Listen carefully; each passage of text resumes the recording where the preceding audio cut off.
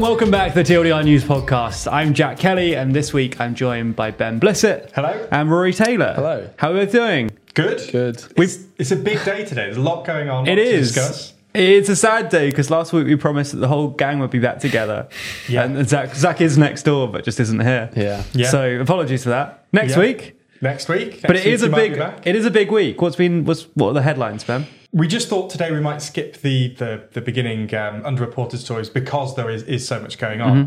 Mm-hmm. And effectively this all stems from the Suella Braverman being sacked the other day as Home Secretary. Which we discussed last week. We did discuss last week, and I think we did predict I wasn't here last week. I forgot about that. You weren't, no. But I think I did say that. You listened though, surely, Rory. Of course, yeah. It was annoying because I was going to, if I was in last week, I was going to predict that David Cameron would be the new Foreign Secretary. Yeah, but it was the obvious gutted. pick. Yeah. But we did say that we thought she'd go relatively soon, and she has. And there's just been a lot of stuff that's come on the back of that. Obviously, David Cameron, out of absolutely nowhere, is now the Foreign Secretary. Yeah. He's been he's not living in a shed, but he certainly said... Well, no, because he had this whole shed, didn't he, a few years ago that he spent like tens of grand on writing in. Sure. So he's been... in a shed. He's been living in a shed, and now he's back. And now for 7 years. Do you think that's the shocking thing with his living situation? No, I don't think it. No, well, no. I just thought it'd be sort of a humorous way of saying I like it. Yeah. Has he written any books? He has, yeah. Surely. He wrote memoirs. That's why he got the shed. To write in, yeah. Okay, fair. Yeah, of course. We bought a copy of that too. We helped fund his shed. Did we? Yeah, there's one copy next door. Oh, I won't be reading it. Whoa. Sorry, David. Neutrality. You're not even back in the shed. Okay. No, I know. Okay, sorry, continue. So Suella Braverman went, David Cameron's back. Yeah.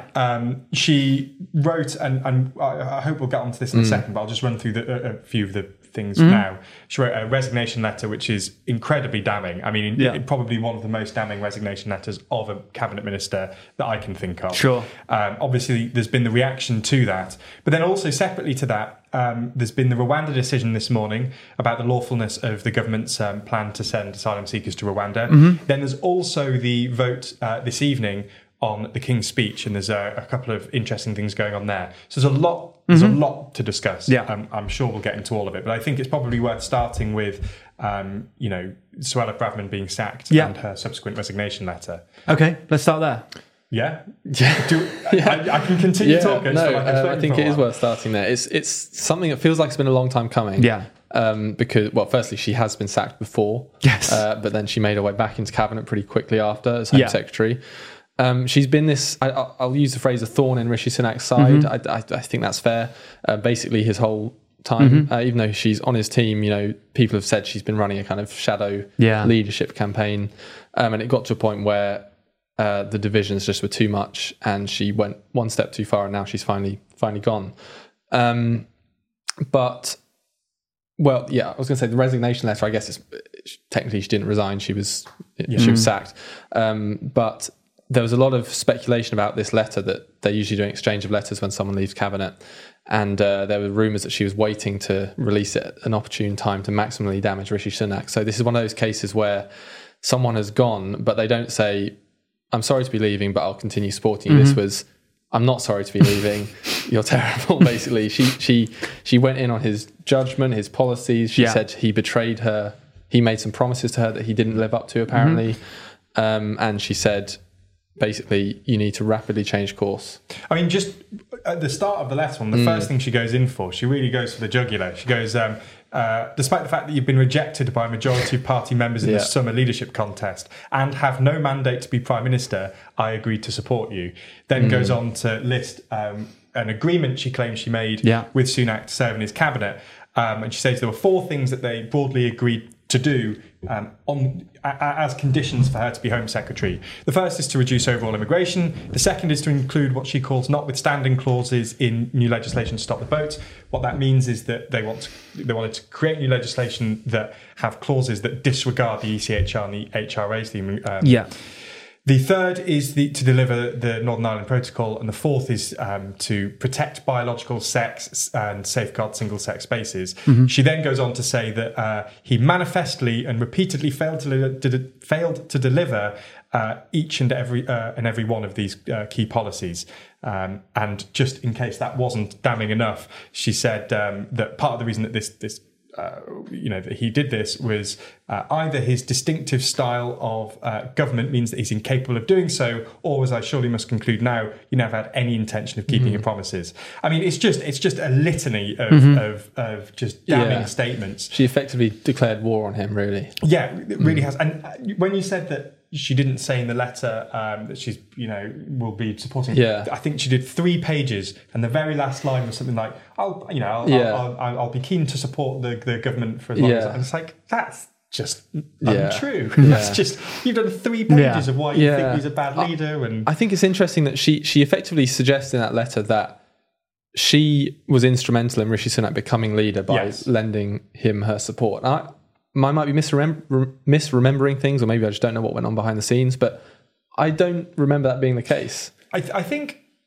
I don't remember any specific instance of that being the case, but obviously when Sunak came in, he didn't have a mandate. It's true that he wasn't. He was rejected, and he needed to have the support of the wider party, and with that, he kept a lot of the key appointments in place, which included Braverman. And I think that to be fair, there's a lot of that I think is maybe a little bit oversold, but I do think it's probably true that had she not given him her support, he would have found it very difficult in the immediate weeks of becoming leader to keep the party together. It kept the right of the party happy for some amount of time. I mean, look at the chaos that this is causing now, and this is once he's had time to shore things up. Can you imagine what that would have been like earlier on? So I can understand that there are parts of that I think she's maybe got a little bit of a grandiose sense of self in it. But I think on that one, I think she is probably, to be fair, quite right. She also moves later on to discuss Sunak's failures to deal with anti-Semitism at the minute with the.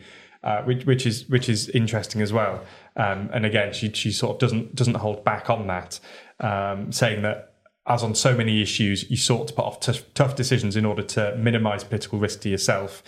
Service requires bravery and thinking of the common good. It's not about occupying the office in and of itself, and urging him to change course.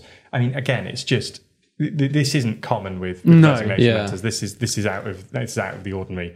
But the backlash to this has also been quite interesting. The sort of fallout from it. It's a lot of people have obviously interpreted it as a way of, if not launching a leadership bid now, positioning herself to be in one when Sunak inevitably goes. I mean, a lot of these things that she's bringing up as issues she has with Sunak, promises that have been broken, are core talking points within certainly her faction of the Conservative Party, which doesn't mean that they're inauthentic, obviously, because it makes sense that she cares about kind of trans issues, like migrants, kind of the pro-Israel side of the current conflict, etc. All those things make perfect sense. But equally, the fact she's mentioning them all is a bit like, come on. It's like her setting. Hey guys, look, here are the things that I would be doing. I don't know. Yeah, it is really obvious. And it's really obvious, as you say, that she's going for all of these talking points. Yeah. I think Alison Pearson from the Telegraph described the way the letter was written as if she'd typed it in fire, which is an interesting quote. But I do think, as you say, it's not only trying to be incredibly damning, but also trying to set out her own stall. Yes, on every talking point you could imagine. Exactly. And this, to be fair to her, it seems to be really riling up the right of the party. And there's obviously been talk since then of letters going in. And there's been a lot of supportive words towards Braverman and against her sacking. And obviously this is only made worse for Sunak by the fact that he brought Cameron on, who is obviously seen as more of a moderate within the party. And it's seen as him trying to sort of shift and maybe alienate the right of the party a little bit. So let's talk about Cameron briefly, and then we should loop back to the division, because you're right. The Cameron element, one part of the upset on the right is the fact Braverman's out.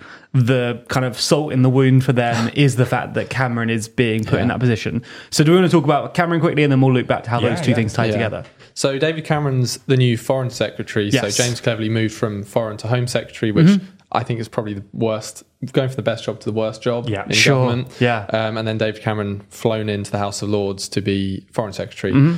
On Monday morning as well. It's incredible how quickly he was given that. It's almost like it shouldn't be that easy. How are you able to make someone a lord for life that quickly? When you think about how long it takes for the resignation honours list to go through and things, this was rapid. Yeah. But anyway, so he's in now, Foreign Secretary. This was.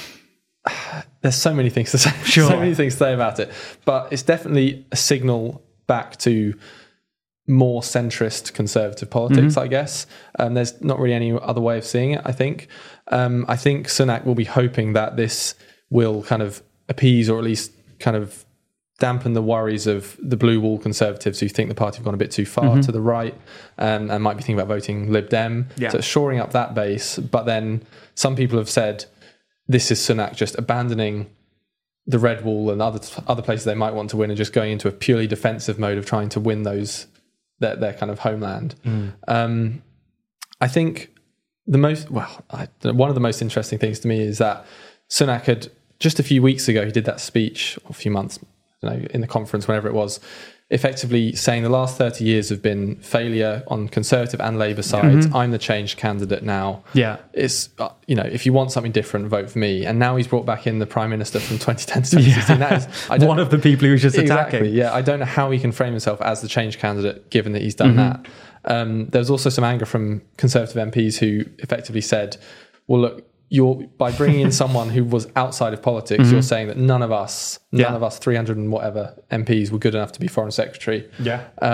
Which is It's not hard a not to great. interpret. Yeah. Exactly. Yeah. And that's not a great endorsement when you're the leader of that party. Yeah. And you're kind of making that. I've heard so much discussion about how obviously experienced David Cameron is. He understands the office. But just to be clear, I mean, I know that the Prime Minister obviously has a lot of oversight of foreign issues, but he hasn't been Foreign Secretary. And more importantly, he hasn't been in politics for 7 years. So much has changed.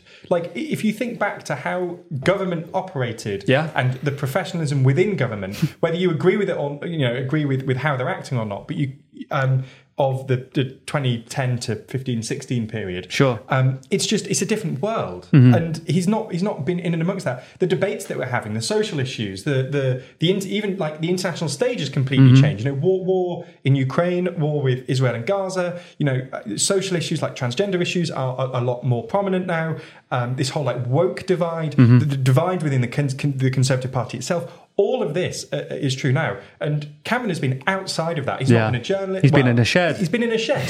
Like what? So I just this argument that people put forward that he's got a lot of experience. Yes, of course he's had experience as Prime Minister, and I'm sure that will be useful. But I do think it can be overstated, and I do think that the thing that people aren't talking about is the fact that he's just been out of the political sphere for so long. I think there are world leaders and diplomats who will see him like rather than elevating a random Tory MP to being Foreign Secretary, I guess Sunak sees there is value in having someone who's recognisable and has some kind of weight behind them. He hasn't been Foreign Secretary, but Prime Minister for 6 years is pretty strong background. Yeah. And also, I think as Foreign Secretary, you can kind of avoid the more domestic issues and the divides in the party, because anytime a journalist asks you about it, you can kind of say, look, because you can avoid there's a war on by sitting in the Lords. Well, there's that as well. That's also true. You can effectively say, look, I'm focused on these pressing global issues. I'm not going to talk about this. And that's part of the reason why you say that Foreign Secretary is such a good job and Home is such a bad job. It's because, especially with ongoing wars, you can deflect so easily. Yeah. Just throw your backing behind Sunak a little bit and then move on. Yeah, absolutely. And if you want to avoid a vote, you can fly to somewhere across the world and not do it. Very true. But equally, he's a controversial appointment as well, not just because he's been away for 7 years and stuff, but the various lobbying scandals, Green Sill, and then also this one about this port project that's part of China's Belt and Road Initiative. He's apparently been lobbying for investment for that. I thought you said pork thing. No, I thought you were making a port project. Oh, that too. Yeah, very different. Yeah. So he's not without baggage, in this job, and I think that could cause some trouble.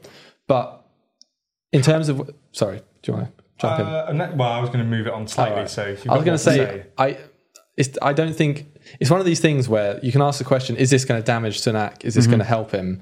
I don't think it will damage him, but it's not going to change the kind of arithmetic going ahead. No one's significantly changing their voting decisions based on David Cameron. So. Yeah. No. Well, maybe not no one. I guess Braverman is particularly unpopular with more centrists, so maybe. I think rather than the appointment itself having an impact, if this is a general shift back towards the centre, then that could have an impact. Yeah. I just as well, when I've been speaking to people that I know that are sort of interested but only tangentially in politics, the thing that people often ask is, oh, but where's he an MP for? And it's like, well, I know we referenced this earlier, but it's worth just talking about it a little bit more, which is that he isn't an MP for anywhere. He was the MP for Whitney. He stepped down after he stepped down as Prime Minister. I think he continued as an MP for a very short amount of time and then stepped down. So he's not been there. So obviously he's been appointed to the Lords, and it is possible to be a minister and even a cabinet minister in the Lords. It's very uncommon. The last time a foreign secretary was in the Lords was Lord Carrington under Thatcher, who resigned over the Falklands War. But that was in the 80s. It's incredibly uncommon, and part of that is that you don't get scrutiny within the Commons from elected people. His authority for the foreign ministry doesn't really derive from anywhere, and he doesn't get the same level of scrutiny as you would get in the Commons. You're being held to account by people who, for a large part, it's a part-time job, being a member of the House of Lords. You're not elected. You're not really tied into the news cycle by virtue of the fact that you're there for life. The level of scrutiny that he's going to be subjected to is going to be a lot lower than other foreign secretaries. And any time that anything needs to happen within the Commons, any time the foreign minister questions anything, it'll have to be a junior minister within the Foreign Office that's going to have to go and take his place. And it's, I don't know, I like to think that they haven't done this as a way to avoid scrutiny. I don't think that is the motivation, but it is a byproduct of that decision. Sure. And whether they've considered that and that is part of the decision making is still an open question. Yeah. I think it's I don't think it's good for scrutiny. I really don't. For sure. So those are the two sides of this coin. Braverman being kicked out, annoying the right. Cameron being brought in, annoying the right. And we obviously talk about the kind of maybe electoral advantages to maybe tacking back towards the centre, picking up some more kind of southern Tory voters that maybe have been pulled towards Lib Dem of late. But equally, you're going to be seeing right-wingers both within the party and also right-wing voters being upset by this. And you mentioned this already, Ben, obviously less of no confidence potentially going in and just generally more division in the party. So what have we seen already in reaction to this? Well, there was a meeting almost immediately after of the right of the Conservative Party after Suella Braverman went, and they were trying to consider what their response would be. Sure. Then, and we'll get onto this later, but there's been the Rwanda decision, and on the back of that, there's been another discussion with them. Yeah. It seems like there's been a lot of sort of lip service paid to Suella Braverman, which is obviously designed to suggest that there is support for her, and that to try and signal to the government that this was the wrong decision getting rid of her. And the other thing is that it's not that she's just been gotten rid of. She's not been replaced by someone on the right. David Cameron's been brought in, who is of the centre. So there's been a lot of sort of lip service so far. There's been Dame Andrea Jenkins is the only person that we know of so far who has publicly put on the record that she's put a no confidence letter in. But there's been suggestions today that there's been an additional 6 that's been sent in. And there's obviously been the classic chatter on Twitter and amongst journalists that that there's going to be a concerted effort within the next few weeks of the right of the Conservative Party to try and force a vote of no confidence, which would require 53 MPs. So 6 isn't all that impressive yet. But I suppose their point is that they're not doing it yet. Yeah. They're still waiting on Sunak's press conference later about the Rwanda decision. Yeah. And they're sort of holding back at the minute. But I think just given the level of support being shown, given the fact that this has coincided with Rwanda, given that he's made things worse with the right by appointing Cameron, I do think that I see it as likely that in the next few weeks that the letter threshold could be reached. I think Sunak will win it comfortably. Sure. I don't think there's any chance that he's going to be unseated as Prime Minister, but I do think that I think this is the biggest threat that he's had of a no confidence vote of his premiership. Yeah, right. I think absolutely the biggest threat. But yeah, it would just be crazy for Conservative MPs to change leader again. But that's where we're at.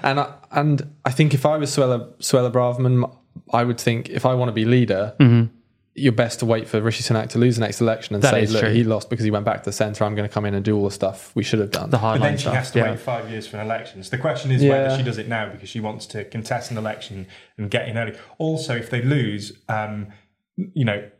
post 97, you had a string of Tory leaders because they couldn't hold the party together. So the Tory leader after the next election probably isn't going to be the leader going into the following election. Yeah. So that might be building into her decision of trying to force it now, because if she does become the leader right after Sunak, it's unlikely she's going to make it to an election.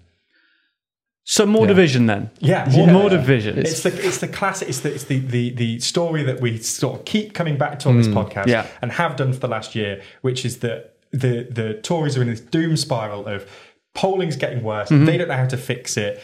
Each of the factions are getting annoyed that it's the other one that's causing the problems, and it's just ripping itself apart. And this is just another symptom of that. And another issue they're facing is the Rwanda decision, which you mentioned, which is another bad moment for Suella Braverman this week. And is also another thing that's kind of pulling on those tensions between elements of the party. So this is a ruling that came out this morning from the Supreme Court. Do you want to have a quick overview? I imagine people are vaguely aware of what's happened, but quickly, what is the vibe and what does it mean? Basically, this was on the government's flagship Rwanda plan, which effectively their aim was to deport asylum seekers who cross the channel, deport them to Rwanda. It never happened. It still, it won't happen now, but it never happened even after they first announced it because of a long legal process. And it's gone through the courts, various levels. And now the Supreme Court has finally said it is unlawful because Rwanda is not a safe country to send refugees and asylum seekers to. Sure. So the government can't kind of really go any further up the legal system there. So that leaves the government in a tricky situation where do they just say, look, fair enough, we won't do it, we've got other elements to our immigration policy, we'll just focus on those, or do they kind of do what some of the Tory right have already started doing? One MP, Brendan Clark-Smith, I think he shared the Enemies of the People headline again. Lee Anderson, deputy chair of the Tory party, has said they should just send the flights anyway and ignore the Supreme Court. These are really serious things that are being said. I just want to pick up on that. That's breaking the law. Is what that is. I'm not in any way having a go at you, but it's just the way that the right always try and portray this of ignoring the Supreme Court judgment is breaking the law. That's what that is, and breaking international law as well. It is wild the lack of respect the Supreme Court gets in the UK. I feel like in the US, if the Supreme Court comes to a ruling, it's like, damn, they've made a decision and this is what's happening. I think people here it's like, forget we have a Supreme who said Court? that? It doesn't matter. We're the government. We'll just do it anyway. It's this duality of we don't like the government making decisions. But then when the Supreme Court goes, you're right, they shouldn't be, people go, well, you can't tell them that. It's like, and it's also not even like they're making a decision. They're enforcing the laws that the government have approved or passed or whatever. This isn't some sinister third body getting involved. This is the government's own rules. And if they want to change those rules, that might be unpopular, but that's the way to do it, not just sending some random flights. It sparked this whole new discussion. Well, not new, kind of revived this discussion about leaving the ECHR, which is a big kind of, I think, a misdirection really, because if you actually read the Supreme Court's judgment, they say that effectively the decision was about the fact that you can't send refugees back to a country where they're at risk of persecution, and that includes if you send them to somewhere like Rwanda and then Rwanda sends them back to their home country, you as the first country are responsible for that. So the Supreme Court said this is a core principle of international law and that asylum seekers are protected against it by several international treaties ratified by the UK, not just the ECHR, but the UN Refugee Convention, Convention Against Torture, Convention on Civil and Political Rights, as well as lots of domestic legislation as well. So if we left the ECHR, it still wouldn't be lawful. But then I guess you might get these people saying, well, let's leave the UN. Let's leave all those other things too. But the decision was not a decision on whether it was unlawful to just send asylum seekers to another country. It was specifically about Rwanda and whether that was a safe country or not. So they've decided Rwanda is not a safe country. So in theory, the government could come to another agreement with another country, and then we'd probably go through the whole thing again where people would say, actually, you can't do this. And it'd be like deja vu. But it doesn't rule out the idea of offshore processing or deportation effectively. So that is an option the government might do, and they might say we'll still explore these things. But again, if there's an election in a year's time, there has to be. Pretty much. There's no. They can't make any meaningful progress on this really. I was going to bring up the Lee Anderson thing as well. I just think that's unbelievable. I mean, he's the deputy chair of the party. He's not just a backbencher. He's second in command of the ruling party. And it was this precedent set under Johnson that you can say in a prominent position that your position as government, as the government of the United Kingdom, that you can break the law. That is an option available to you. That is not an option available to you. That should not ever be an option available to a government. And up until this point, up until Johnson, that was not an option available to government. And it's just perpetuating that. And I find the lack of coverage about that, and the fact that certain right-wing papers are covering it as if he's saying, it's optional. It's optional. We'll just disagree with the Supreme Court judgment. You can't. You can't. That is not your power. That's why we have separation of powers within this country. That's why the Supreme Court has the power to tell you can't do a thing. Is because you as the government you're not an authoritarian state. You do not have that power. I find that the lack of attention paid to that remarkable, and the deliberate wording by certain papers in this country about that remarkable as well. But that is one thing. But the other MPs, Simon Clarke, etc., saying about trying to leave the ECHR, I do really think that if Sunak doesn't say that he's going to plan that, I think that's going to annoy the right even further on top of this. And I think that part of the reason that we're not seeing more letters sent in at this point is because they're waiting to see whether he commits to that. Waiting to see whether they can exert influence and pressure on him to try and get him to commit to leaving the ECHR. I don't think he will. I think ultimately, I think he knows that that's something that he shouldn't do, and I think that he'll draw a line there. And I think that is another reason why I think a vote of no confidence is likely. Sure. Because I think that when he says, no, I'm not going to leave the ECHR, I think that's going to be the time when those on the right pounce. So there's a lot of issues. Yeah. Lots of things going on this week. Suella Braverman finds herself at the centre of so many of them. Is there anything else you want to touch on in this mammoth week of weird news? Day of news. Yeah. Just one other very quick thing is that, just in case there isn't enough happening today, there is the vote on the King's speech later at 7 o'clock today. We're recording this about midday on Wednesday, so we haven't seen this yet. But the SNP have tabled a motion which calls for a ceasefire between, in Israel and Gaza. Obviously, Labour's in a particularly odd position in that the leadership is saying that they don't support humanitarian ceasefire. They support instead humanitarian pauses. However, there's a lot of Labour MPs that do back a ceasefire. So the Labour leadership has said that they're not going to be engaging with this SNP motion. They've tried to reassure the Labour MPs that don't worry, we're doing our own amendment at some point. We're having our own motion on this. Okay. So you can sort that out. You can ignore this one. You can ignore the this SNP one. Doesn't matter. This is put forward by the SNP. Okay. Seen as We'll an do our endorsement own of the SNP later. as well. We'll do our own one. But obviously that doesn't mean. Well, I presume there'll be a lot of Labour MPs that will firstly back a ceasefire over a humanitarian pause. And secondly, won't see the fact that it's by the SNP as being that bad. So the thing to keep an eye on is whether Labour MPs do back that and subsequently what punishment they get for that. Because, it's the King's speech, which is usually seen as like a confidence issue for the government. And Labour will probably see this as an important vote. Sure. So if people vote against it, there is a fear tonight that some Labour MPs could lose the whip for voting. And they're expecting like quite a few shadow cabinet ministers to lose, maybe not lose the whip, but just be kicked out of their shadow ministries. I don't know exactly how serious it will be, whether it'll be losing the whip or not. But, sure. I think there's going to, despite this attempt to appease them, because it still doesn't call for ceasefire, I think there probably will be quite a few people who broke Labour's line on that. Crazy. Yeah. Division across the board. Yeah. So much division. Yeah. I think we should move on. Yeah. I think that's probably true. Yeah. Okay, let's go to the world leaderboard. Yes.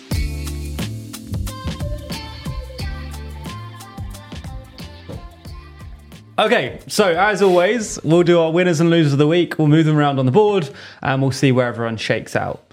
Now, this may be the last episode in this current setup. No commitment as to what that sentence means. No.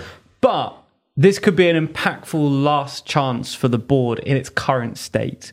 So, Rory, starting with you, who is your winner of the week? My winner of the week, he's already on the board. Okay. I'm going to move him up. It's Pedro Sanchez, the Spanish Prime Minister. Where is it? That's him there. So this is a controversial one because I think you could make the argument that he should go up or should go down. Okay. My argument that he should go up is that I think this time tomorrow, he'll probably be Prime Minister. He'll be made Prime Minister of Spain again. Yes. I think that's a significant achievement considering he called a snap election having had terrible results in local elections and everyone expected this right-wing coalition to come to power and him to lose. He's managed to forge an agreement with various smaller parties in the Spanish parliament, including the pro-Catalan independence parties, to support him to become prime minister. But in exchange for an amnesty law, which will effectively grant amnesty to all of those Catalan independence politicians and activists who tried to secede from Spain. Yeah. The reason why you could say this is bad for him is because it's sparked big protests, especially from the right of this kind of Spanish political spectrum, who are massively opposed to this. So maybe in the future we'll see how it goes for him. But I think fundamentally he is prime minister. He is about to be made prime minister again. No one really expected that. So that's a good week. That sounds pretty good. General. Yeah. Yeah. Ben, who's your winner of the week? Well, it's David Cameron. Wow. Whoa. He's out of the shed. He's out of the shed. He found his keys. He made his way out of the shed. Yeah. And straight into the Foreign Office. Straight at the top of the board. Straight into the top of the board as well, as you say. Yeah, I don't even think we need to explain it anymore. I think we've explained it more than enough. Yeah, so that's where he is. Rory, your loser of the week. My loser of the week is new to the board. New entry. And someone I'm surprised we haven't had before. Xi Jinping, the Chinese premier. Trump. Donald Trump down there. Yeah, so I've got two sorts of reasons for this. One's a kind of slightly longer term thing where there's been this kind of series of Chinese ministers disappearing for a while and then getting removed from their kind of cabinet positions. Sure. Two in the last few months have been Li Shangfu and Qin Gang, defense minister or former defense minister and former foreign minister. Very high profile people kind of who were raised up under Xi Jinping, but they've gone not for any official reason, but speculation about corruption and affairs and all sorts of things. So it's a pretty bad look. Especially when you've got like 2 months of no defense minister and no one really says anything. And also there's also just some general economic bad news for China. I think their property market's a bit sluggish and growth isn't as high as people want it to be. Yeah. If Zach was here, he'd have lots more to say about that. Sure. But basically, bad economic vibes from China. Bad so vibes. That's also why it's going down. Okay. Yeah. Ben, your loser of the week. Yeah, bad vibes as well. Bad Rishi vibes. Sunak. No, he's hit the bottom. He's hit the Modi tier. He has. Wow. He's almost off screen. He's got so low. He's had just a shocker. That's fair. Absolute That's shocker totally of the fair. week, which we've discussed. I know that it's quite boring because you've come in and you've given very very detailed explanations to each of them, and I've just gone. Look what I just said. There you go. Yeah, so I do feel bad, but I think it makes sense. I feel obliged to point out one slight kind of spark of joy for Rishi Sunak this week. Doesn't really outweigh other things perhaps, but he met his inflation target of halving inflation this year, so 4.6%. I thought you were going to say something like it was his dog's birthday or something. No. Actually, I shouldn't downplay it too much. That's it's quite pretty a good. big deal that inflation has come down, but some would say it's more of the Bank of England's responsibility to deal Some with would also inflation. say it doesn't overwrite all of the rest of the stuff we talked about. Yeah. But it's a good point. Yeah. It's a nice tweet. Yeah. And who says we're not balanced? Yeah. There we go. There we go. That's the end. I think that was a good one. That was a cracker.